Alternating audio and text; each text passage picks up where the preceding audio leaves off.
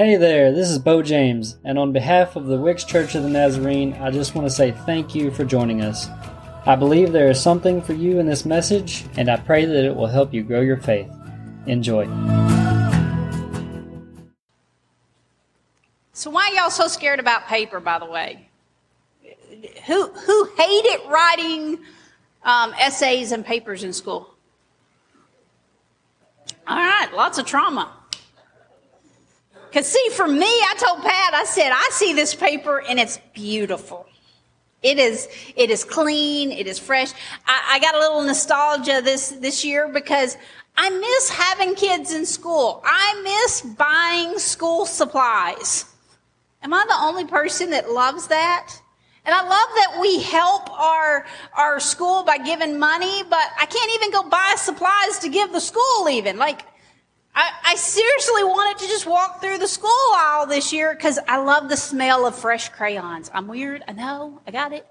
But I do. There's just something about that smell of fresh, clean crayons, and you know they're crisp, and you just can't wait to open it. There's something about new notebooks. There's nothing that gives my heart more joy than a journal when I first open it and that blank page. Yeah. So I see this and I get excited. And I'm the freak in the crowd. I used to like to write research papers and essays, and I loved it. I loved it. So sorry.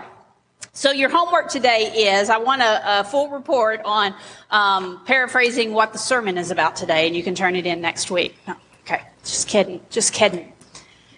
Who remembers, though, when you were young, learning to write correctly on paper? Like, we started out with Miss Pat and we learned our ABCs on all the little dotted lines, and we had to learn, right, to keep it between the blue lines, right?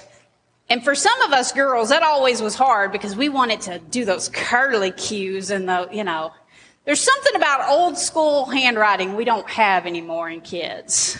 Like, I love Miss Sue Sullivan's handwriting because she still has old school cursive. Like, it's still perfectly correct. Like, I'm what you call a handwriting klepto person. Like, I see something on somebody else's handwriting and I, without thinking, will integrate it into my own. But Miss Sue just has that, like, I see her handwriting and I can remember all those lessons we used to have to get all your little curls, make sure it's slanted the right way, all that stuff. So we learned first, keep it between the blue lines. And then as we got older, we got introduced to this paper. And then what did we get taught? Keep it between the red lines. Then all of a sudden we had a starting place and a stopping place. And with all my teachers sitting in here, y'all should have came up. I should have had y'all come up and give us writing lessons today, because Lord knows there are some people in here that need some writing lessons. I can't lie. I'm standing on the stage. I can't lie. Sometimes I do get notes and it takes me a while to, okay, I think I know what this is. I had an aunt. Anybody got an aunt like I used to have that it took us hours to translate what she was writing? She lived out in California, so when she'd write, Mom, it'd be like 2 pages. And then it was like, I have no idea what Aunt Gladys just said to us. Like, I don't even know. So we had these lessons. We learned to keep it between the lines and the blue. Then we had to learn there's these red lines. And I used to hate it because I'm like, yeah, okay, so sort of there's a red line, but it really isn't there, by the way. It's on the other side. No, that's where you stop. These were our margins that we had to keep clean, right? How many rebels do I have in here that used to sneak past that red line over there? Yeah, look at them 3 boys. 4 troublemakers in the back. Look at them. How am I not surprised? Oh, my goodness. And me being a control freak, that was just like a brick wall being there. I couldn't write past that red line. Like, thank goodness for hyphens, right? Oh, I was so glad when we learned to hyphenate a word because I didn't want to waste space, right? And probably the only times that we truly, honestly, troublemakers will know about this, that you truly, honestly stayed in between those lines was when that teacher said, give me a 3-page report, and you wanted to stretch it out as far as it could go. right? Then all of a sudden, I bet there was perfect spacing between those words, right? And you could not pass the red line. Oh, we need another sentence down here, Yeah. And the words got bigger too. All of a sudden, you could read your handwriting because they got so much bigger. Well, when I was going through and researching all those products and how things were made and the different things, we talked about sticky notes last night. Who did I change the way you think about sticky notes all week long every time you reached for one? Yeah. And I told him in our Bible study the other day, I was like, I'm so glad that Art Fry kept losing his marker in his hymnal because now we have Post-it notes. So, did y'all like your letters this week? That was a very good idea until I had to sit down and write 60 prayer sticky notes out.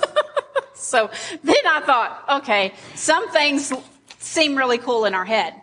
So when I was doing this research on how things are created and just some of the fun facts about things that are created, one of the fun facts there was why we have margins around our paper. It wasn't to terrorize us. It wasn't to make school hard. Actually, in the olden days, they did this to help conserve your work. Because there was this thing called mice. And mice loved to eat paper. You know that, right? Like, we still have that issue, right? If you've got a mouse in your house, what do they want? They're going to shred whatever paper they find. So if your book is laying there or your paper's laying there, where is a mouse going to start? He don't just start in the middle. He's not like us eating PB&J. He don't go to the middle first. He had a mama like Reba Jenkins you started on the ends and you worked all the way across, right? That was a thing in the Jenkins house. It was a serious thing.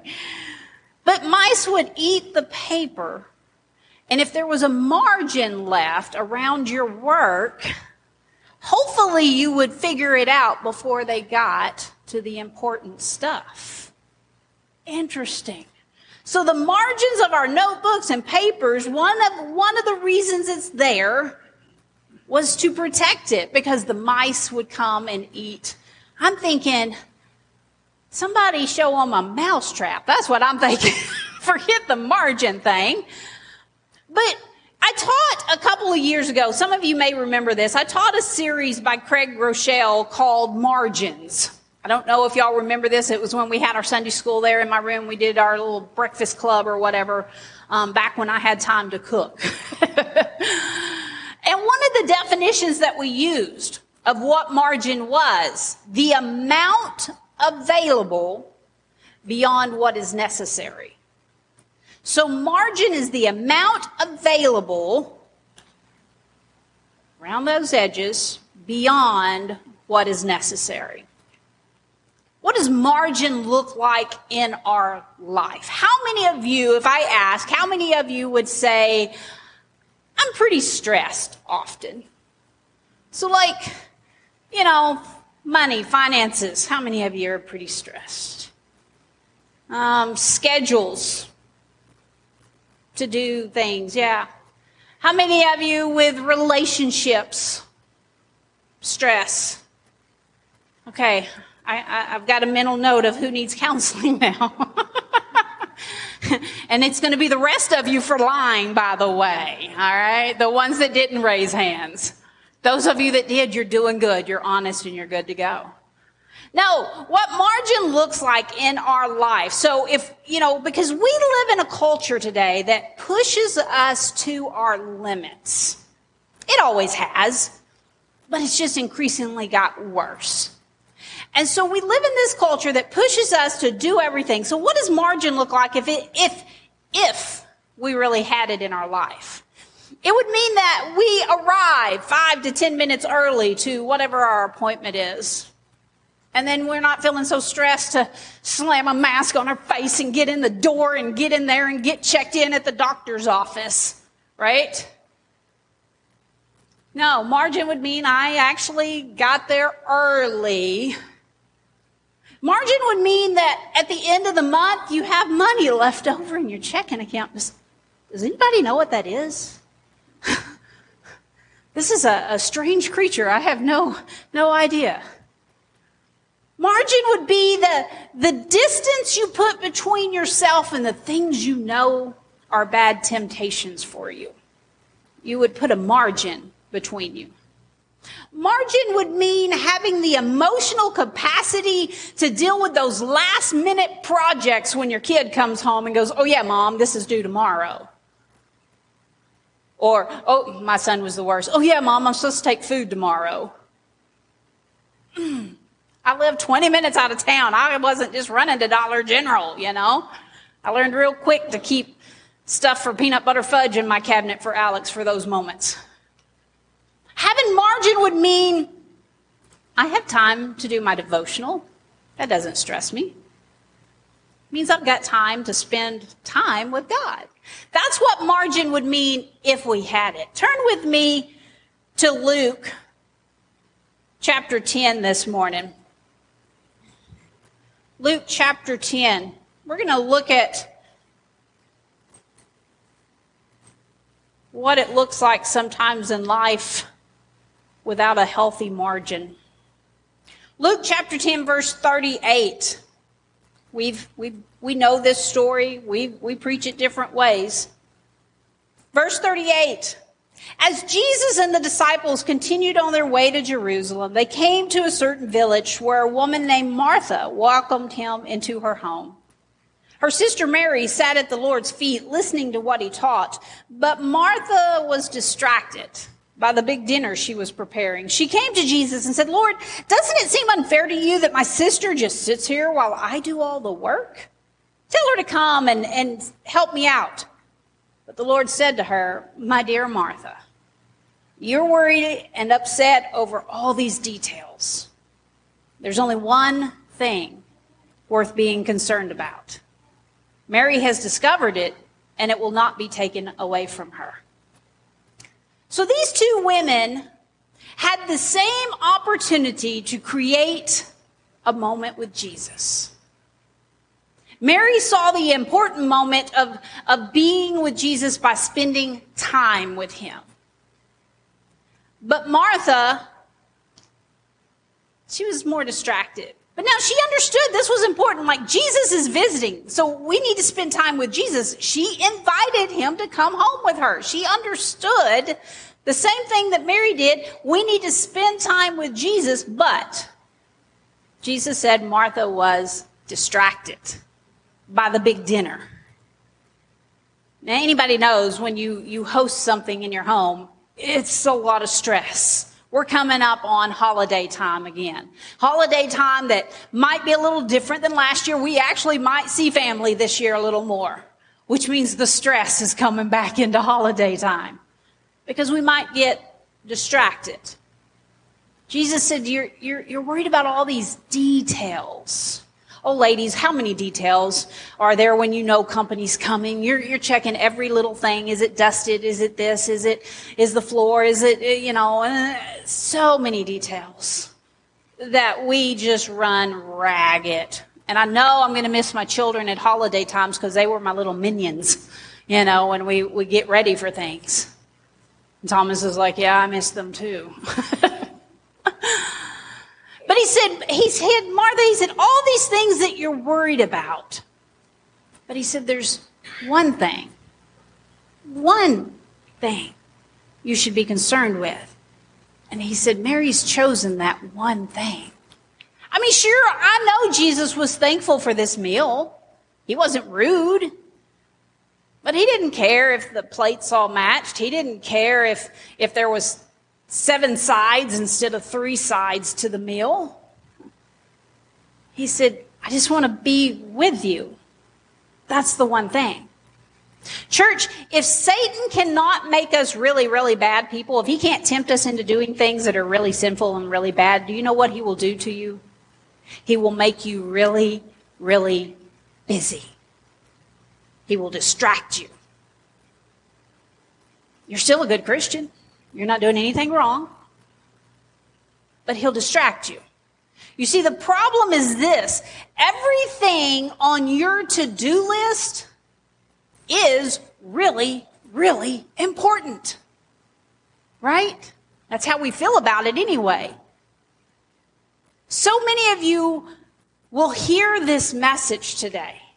You'll hear it. You may even leave here and really meditate on it. You might talk about it with others at lunch today, and you think, wow, that was powerful.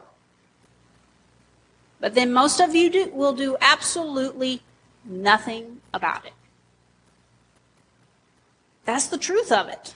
And how do I know? 2020 shut us down. We went for weeks and months without all the normal things that we thought was life.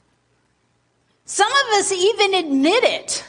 I'm sorry, Paula is out back there teaching. I told her I would remind her someday of the video she made, because she talked about this very thing of how the slowdown of everything. And she said, but I know when we start back up, I'll probably just fall back into that, you know? So 2020 shut us down, and we even admitted that, man, it actually was a little bit nice. Like, it was so nice not to have so many appointments, and it was so nice to just not have to be at 1,000 different places all week. And sure, we had our struggles, but I'm talking about that relief of the stress that kind of fell off of us, because it wasn't our choice, right? We had to stay home, so it wasn't even me that had to make the choice. We even spent real time with our family and our kiddos. I'm looking at the Spates because I love some of the videos and pictures that they would share about just being outside, and just, it was so great. And moms are saying, nah, it wasn't all that great. I'm seeing Jackie's little smile on here. But you know what I'm getting at. We for a moment stepped outside of the norm without everything that was the norm. But then 2021, we're finding ourselves right back into the crazy. And maybe even worse. Because now we have this feeling like we have to make up for things we miss somehow. You know, like, I can't miss it because I missed it last year, so I sure can't miss it this year, right? And unfortunately, the one thing that too many did not go back to, look around. Church. And this isn't just us. This isn't just our church. I'm telling you, this is everywhere. This is everywhere that churches are feeling this crunch, like we're in this unknown, like, okay, I still can't really ask people to come back if they're not comfortable yet. I got it, I know.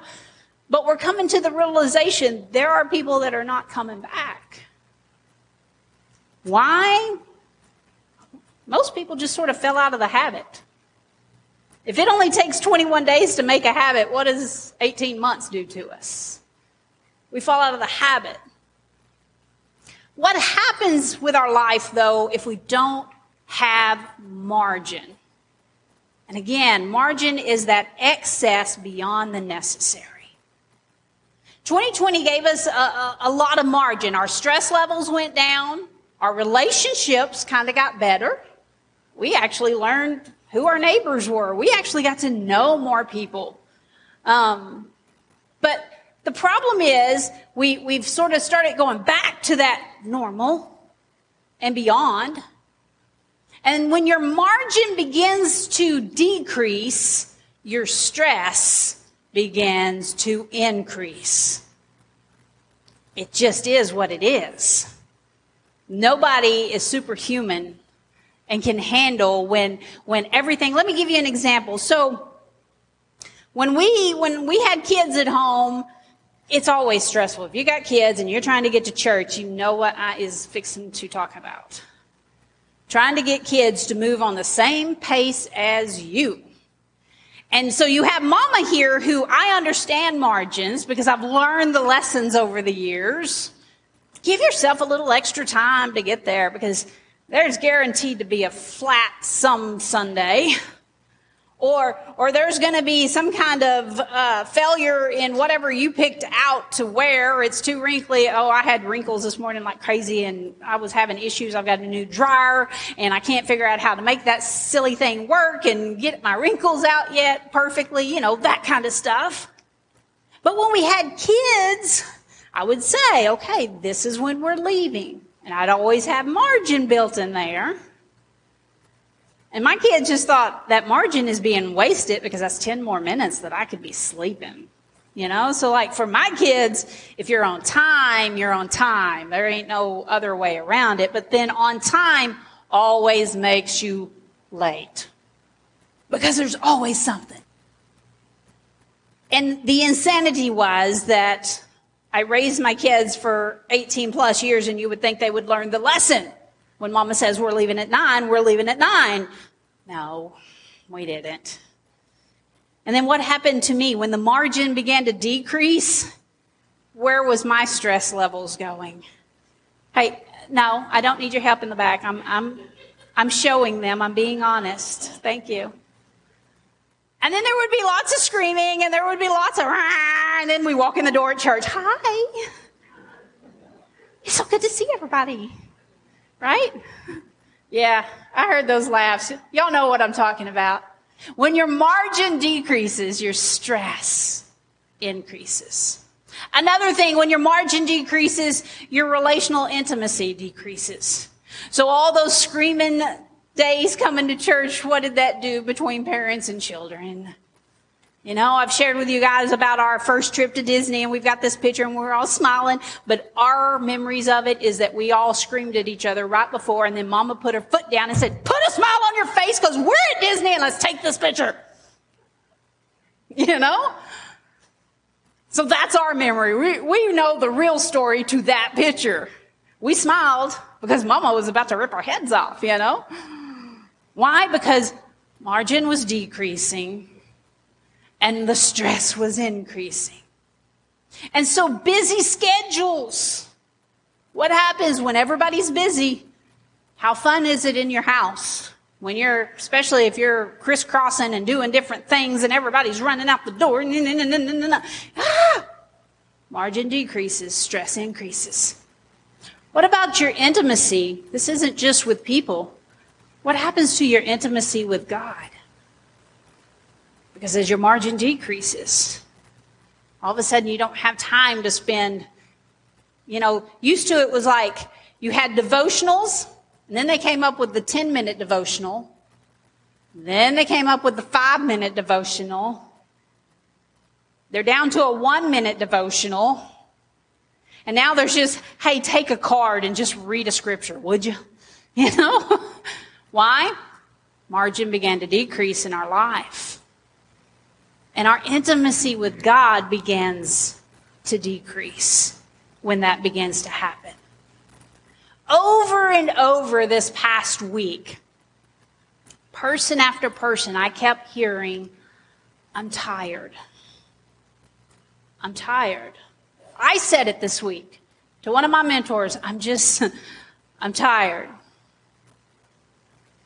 Teachers, it's just September. I'm tired.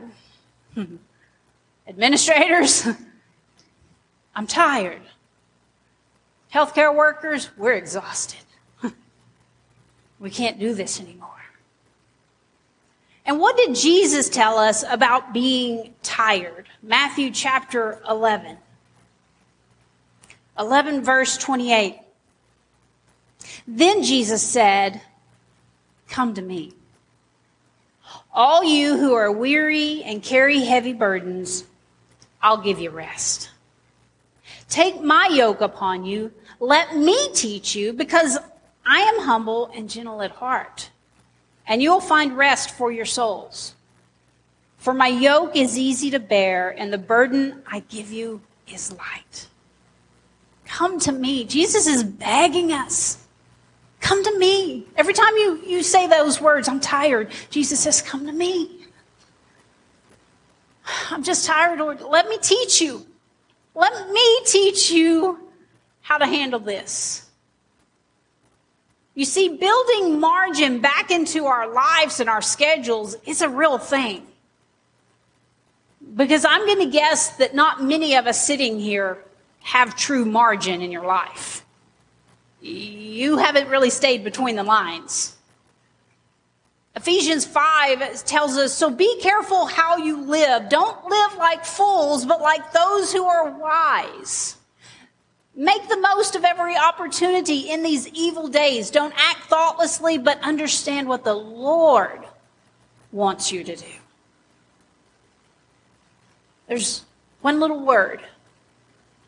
No. If we could learn to say no to things, then we could give our best yes. Anybody who in here did our book study, The Best Yes? Do y'all remember that one, The Best Yes? We did this book study called The Best Yes, and it talked to us about saying no to good things so that you had that margin to say yes to the best things in life. We live in this culture called FOMO. Fear of missing out. And it's not just, I used to say it was a teen thing. Our teens did it.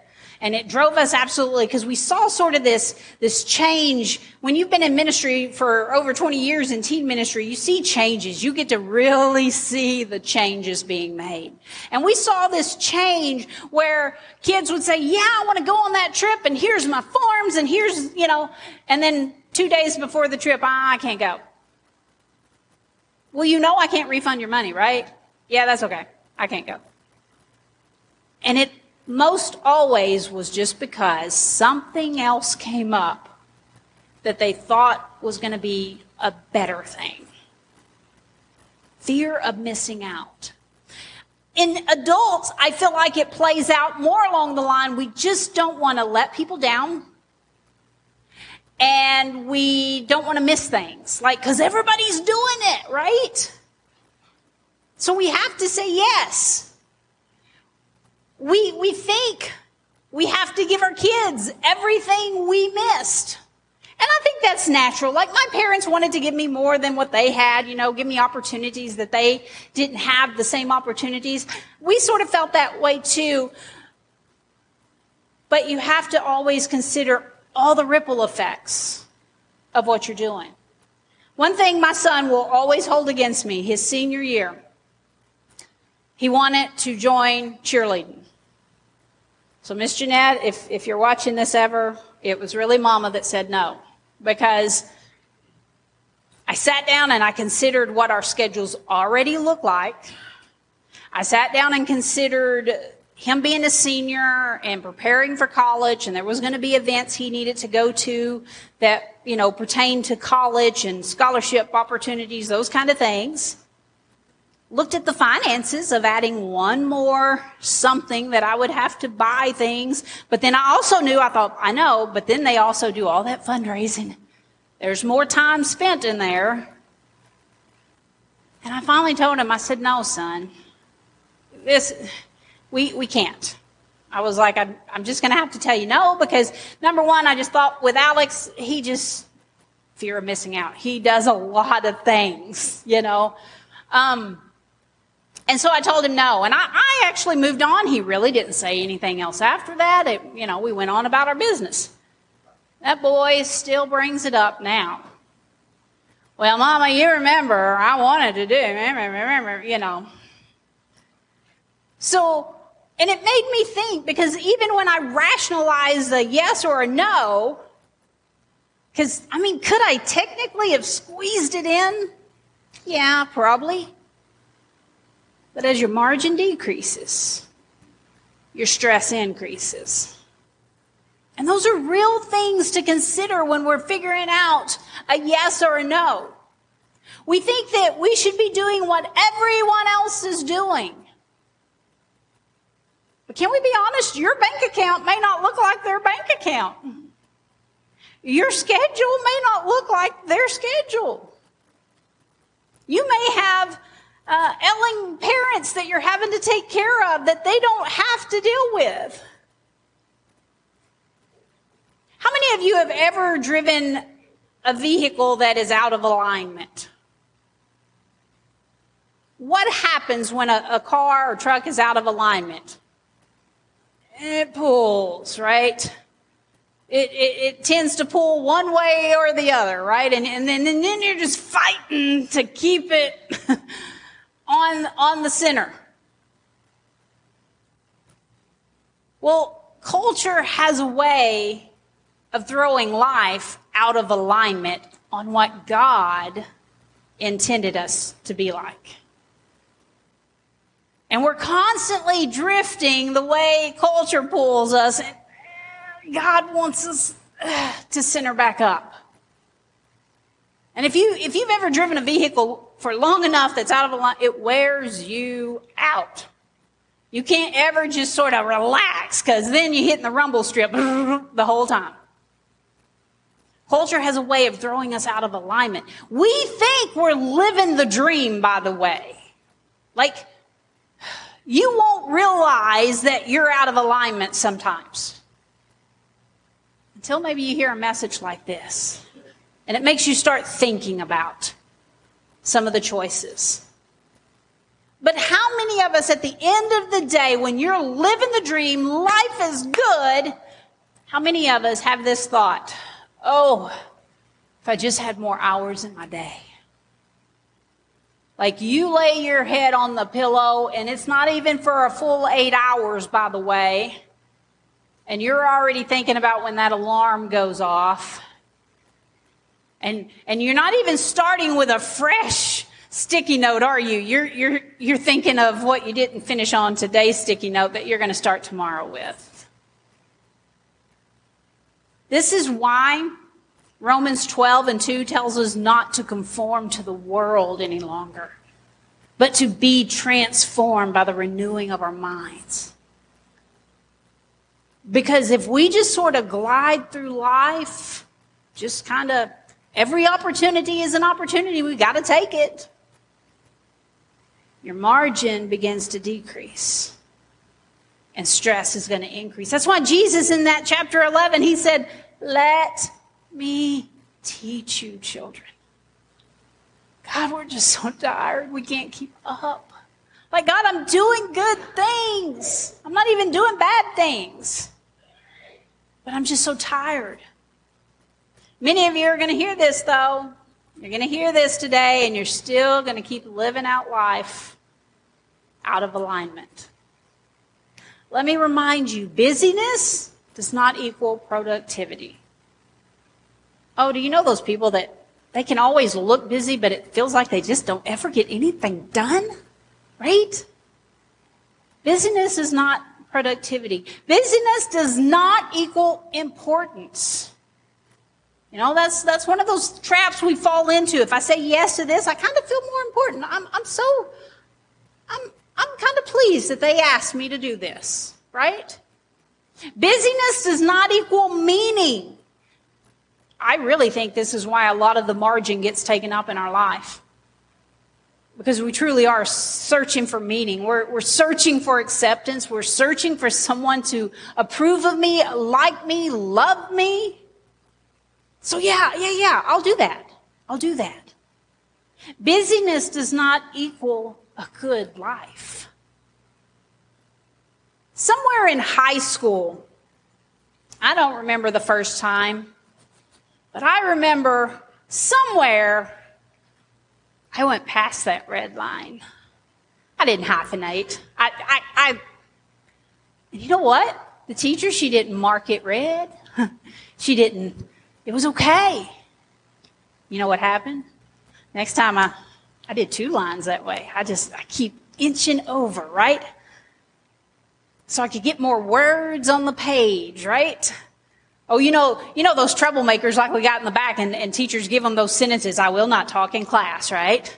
And they wanted to fit as many words on that one page as they could, right?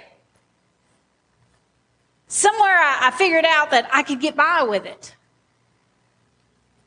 Well, somewhere in your schedule, you added one more thing. Like you even kind of had that thought, I'm not sure if I can do this, but I think I have time. So you added one thing. All right, I did it. I didn't really lose my mind over it, okay. But then you added another. You added another.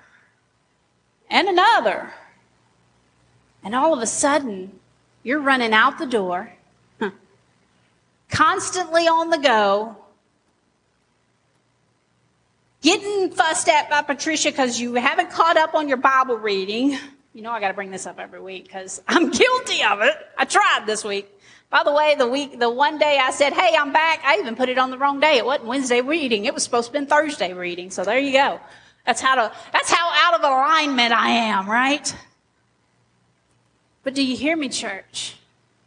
We keep adding things in the margins till all of a sudden our intimate time with God, man, it's just a fleeting moment. It's you just driving down the road, and that's the only time you can find with God. And that's not a bad thing. I do that. I know we live in an area where we do a lot of driving, and that's some of my best time to listen to scripture or do just praise music and sing at the top of my lungs. But we have this thought when this happens as that margin begins to decrease, and we even can feel the Spirit kind of nicking at us about it, right? Like, oh, you're just too busy. I know. And if I can just get this one thing done, I'll make it right. I'll get back. I'll be okay, right? But all of a sudden, your schedule's so packed with that if one thing goes wrong in life, it feels like it flips your world upside down because there's no room. There's no room for somebody to get sick. There's no room for somebody to pass away right now. There is no room for my kid to get quarantined and sent home, and I've got to figure out what to do with that. Because our schedules get so packed. All of a sudden, you're saying, I'm tired. And it's because you lost that intentional time of rest God has tried to build into our world. Remember when Jesus said, let me teach you. In other words, he reminds us, God worked 6 days. And then he did what? Rest. Do y'all know what that word is? Does anybody in this room know what that word is? Because see, again, margin began to decrease in our lives. One more thing, just one more thing. And again, this is one of those things I've observed, even not being in church my life. I always knew Wednesdays and Sundays, we just didn't do sports. I didn't know why. I actually asked that question, I think, when I was in high school, when we had a tournament, and somebody said, well, you know we're not going to play on Wednesday, so it'll probably be Thursday. I said, why wouldn't we play on Wednesday? Well, that's church day. Oh, I didn't realize that. But that's the truth of anybody. I remember as a kid, man, if you needed something from the store on Saturday, you better get there before noon because it was going to shut down at noon. Y'all remember those days? And then, okay, remember that margin thing? Well, let's see if we can stay open all day Saturday. Okay. But boy, you got your gas on Saturday because that station was closed on Sunday. But then all of a sudden somebody stepped out and said, well, let's do Sunday too. And then we became a 24/7, 7 days a week, 365 day a year people. But church, we're not citizens of this world. And God did not intend us to live that way. He intended for us to find moments of rest. And Sabbath is not just about sleeping in. It's about having time with God.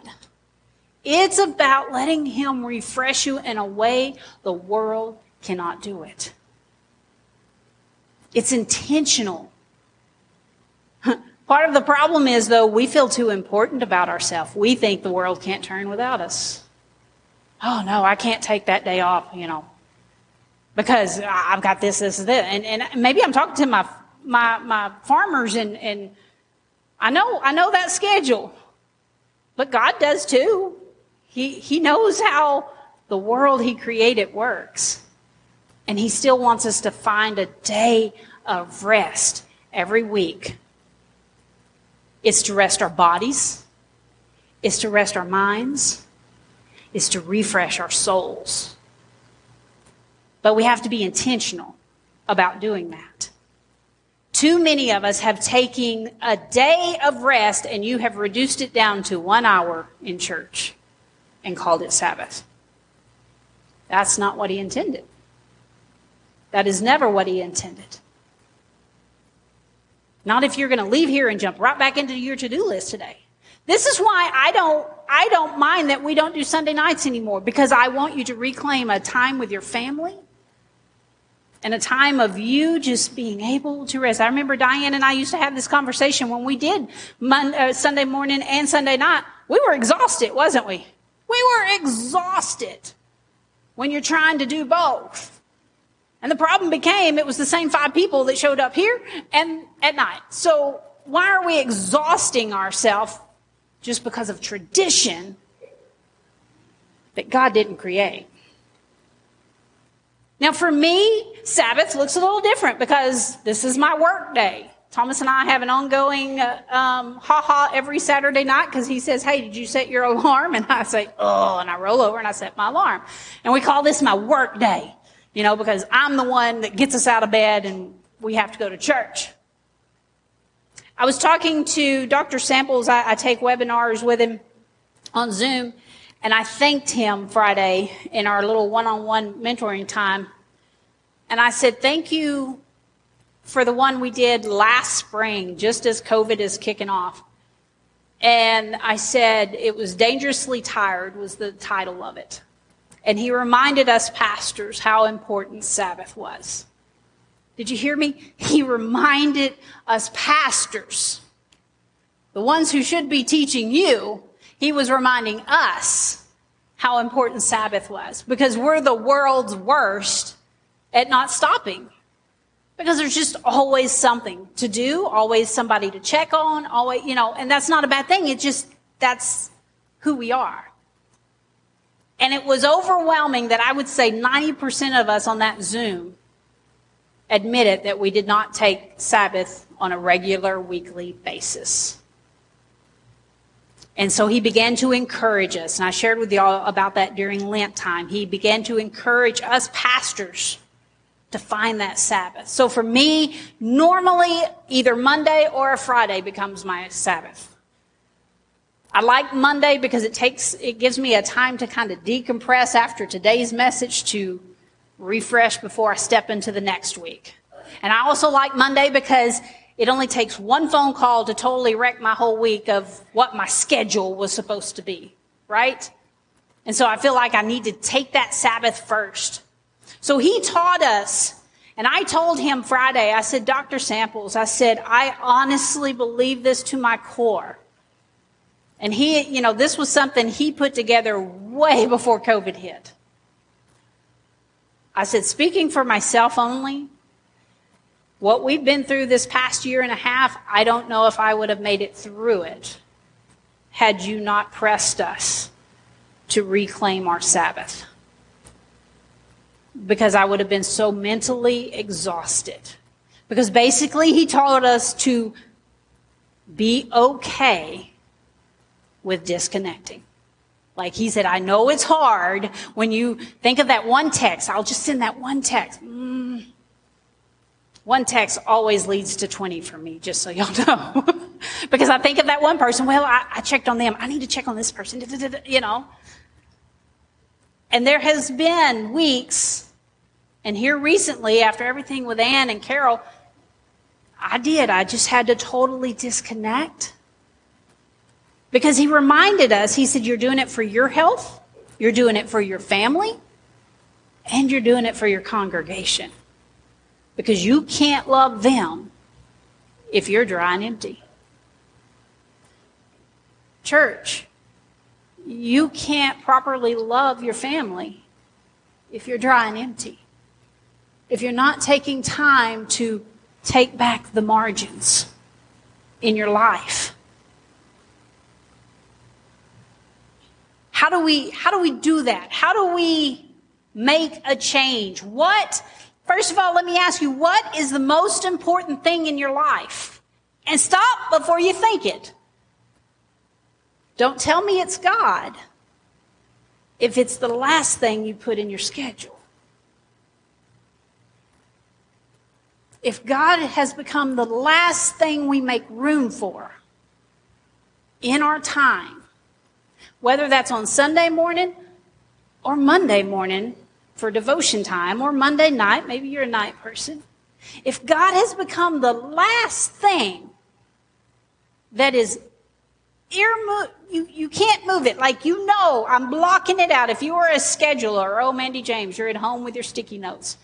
If you are a scheduler, you know about blocking out. Teachers, you know about blocking out. This week, this is what we study. This is what we are doing. What is the most important thing in your life? I challenge you this week. Hey, here's your homework. See, I didn't even think about it. You have homework. Sorry, Dalton, you really have homework. Look at him, he's about to cry. I challenge you this week to begin to look at your schedule. Look at your time. I want you to, first of all, if you had that thought, God's the most important thing, then I want you to block out time for God.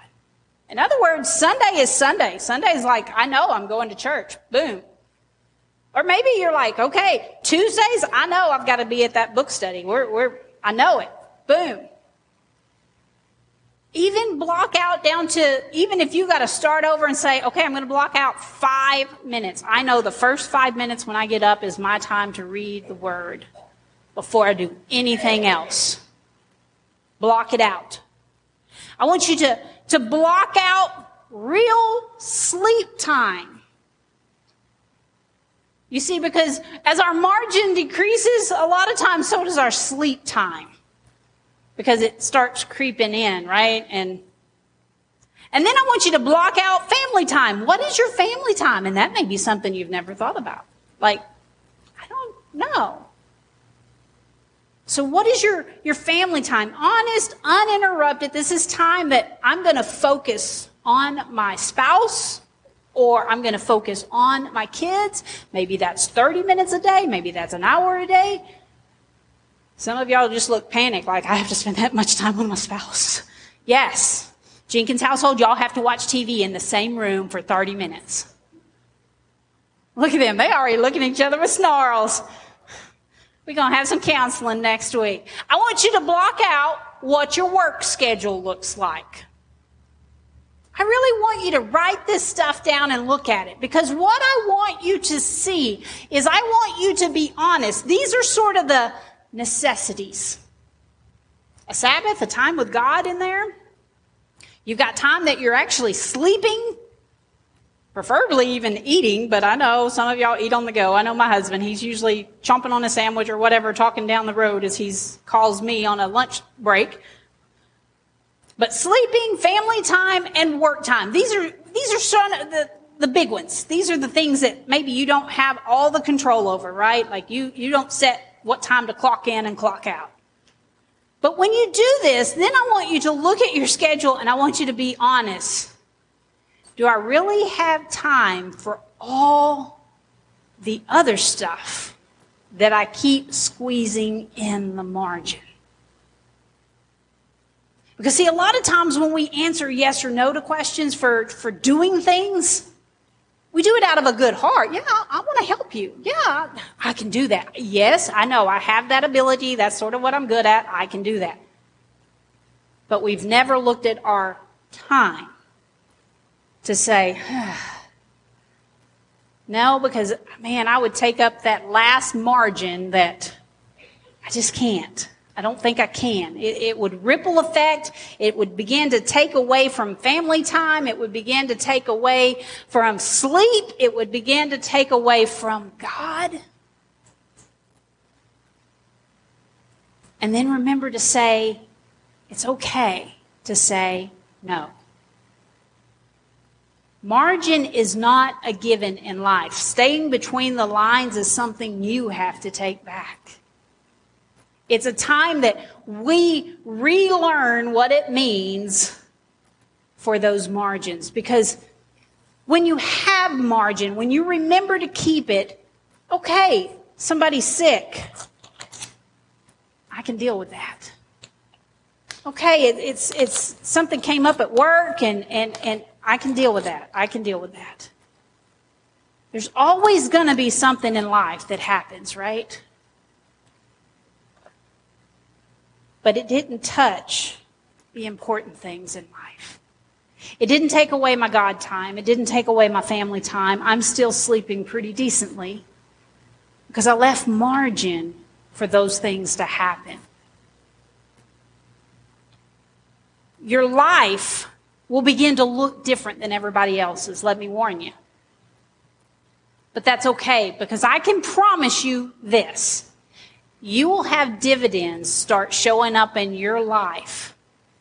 Your marriage, whether you believe me or not, it will get better. When you're being intentional to make room for your spouse, that they're not just the last thing. You know, sometimes spouses, and this is men and women, we're pretty bad about putting off what our spouse needs from us because we're so busy with everything else. It's kind of like a plumber. The last place they fix everything is at their own house, right? Are electricians that way too, Bo? I can't see Bo. He ducked down. Y'all get what I'm saying? Sometimes we're so busy. Everybody else in the margins we filled up. We're giving all we've got to them. You don't have anything left at home. So if you make these adjustments, your marriage is going to start improving, I promise. Your family, your relationships with your family is going to get better. Your finances, I even want to go there. Your finances will probably get better if you're just not going. One thing 2020 taught me, I travel a lot. I eat out a lot. And that, my taxes are going to look so much different in 21 than it did 20. Because I stayed home all last year, right? Fuel went down. Eating out went down. Moms, those of us that we work, all of a sudden, I got time to come home and throw something in an Instapot instead of saying, hey, Thomas, it's your turn to cook. And when I say that, Thomas stops at KFC, and that's what we get for supper. But margin gives you time to make plans, to think ahead. And another guarantee, if this is the first thing you block out, your spiritual walk is going to get a lot better. Lord, I'm tired. I know, my child. Let me teach you. Stand with me, church. These altars are open this morning. If even one thing spoke truth to you today. Dear Heavenly Father, we stand before you, a people that I know we love you. And we are so thankful for everything you've done in our life. But God, I know that we're also a tired people. And I know, Lord, that sometimes circumstances around us, we can't control those things. God, we can't control a pandemic. We can't control the measures we have to be mindful of right now. Lord, we those are things out of our control. But God, there are things that it's all on us. Maybe we've said too many yeses where there should have been a few no's. Maybe we thought, Lord, that it was something that was going to be good for our family, but God, if it's taken me away from my family. And God, it's good things. I'm doing this for you, but God is screaming at us, but there's one thing. And Mary, she knows what it is. Lord, convict our hearts today. Let your Holy Spirit speak to your people. And maybe it's just a season, Lord, that someone is going through. It really is something happening they can't control. It wasn't expected, and they're dealing with it. Then maybe in this season, they need to pull back and increase those margins. Father, speak to your people. But God, I bind the voices that are going to immediately come in and begin to tear down what is said in your word today, Lord, that there's one thing. Yeah, but there's one other thing. But there's one other. No, there's one thing. And God, if we get nothing else out of this today, may it be that we remember the one thing is Jesus Christ. The one thing is spending time with you, Father. Because our only hope is in you. This world will not make me happy.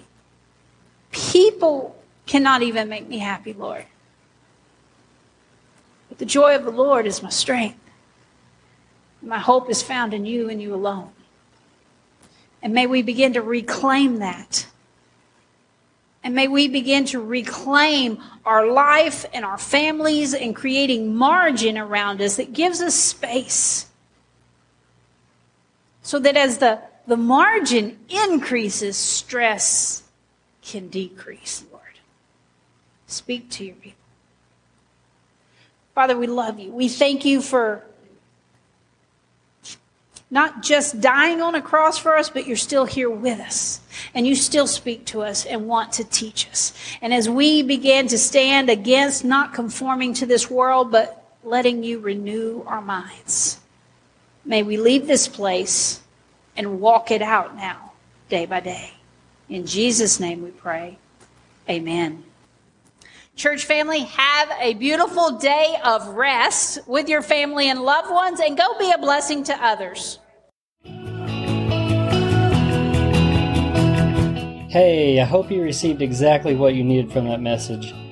If you want to connect with us, you can find us on Facebook, YouTube, or you can always find us in person if you're in the area. If you'd like to support our ministries, you can find us on Tithely. Thank you to those who support our church. I hope you will subscribe and join us on the next one. And remember, you are loved.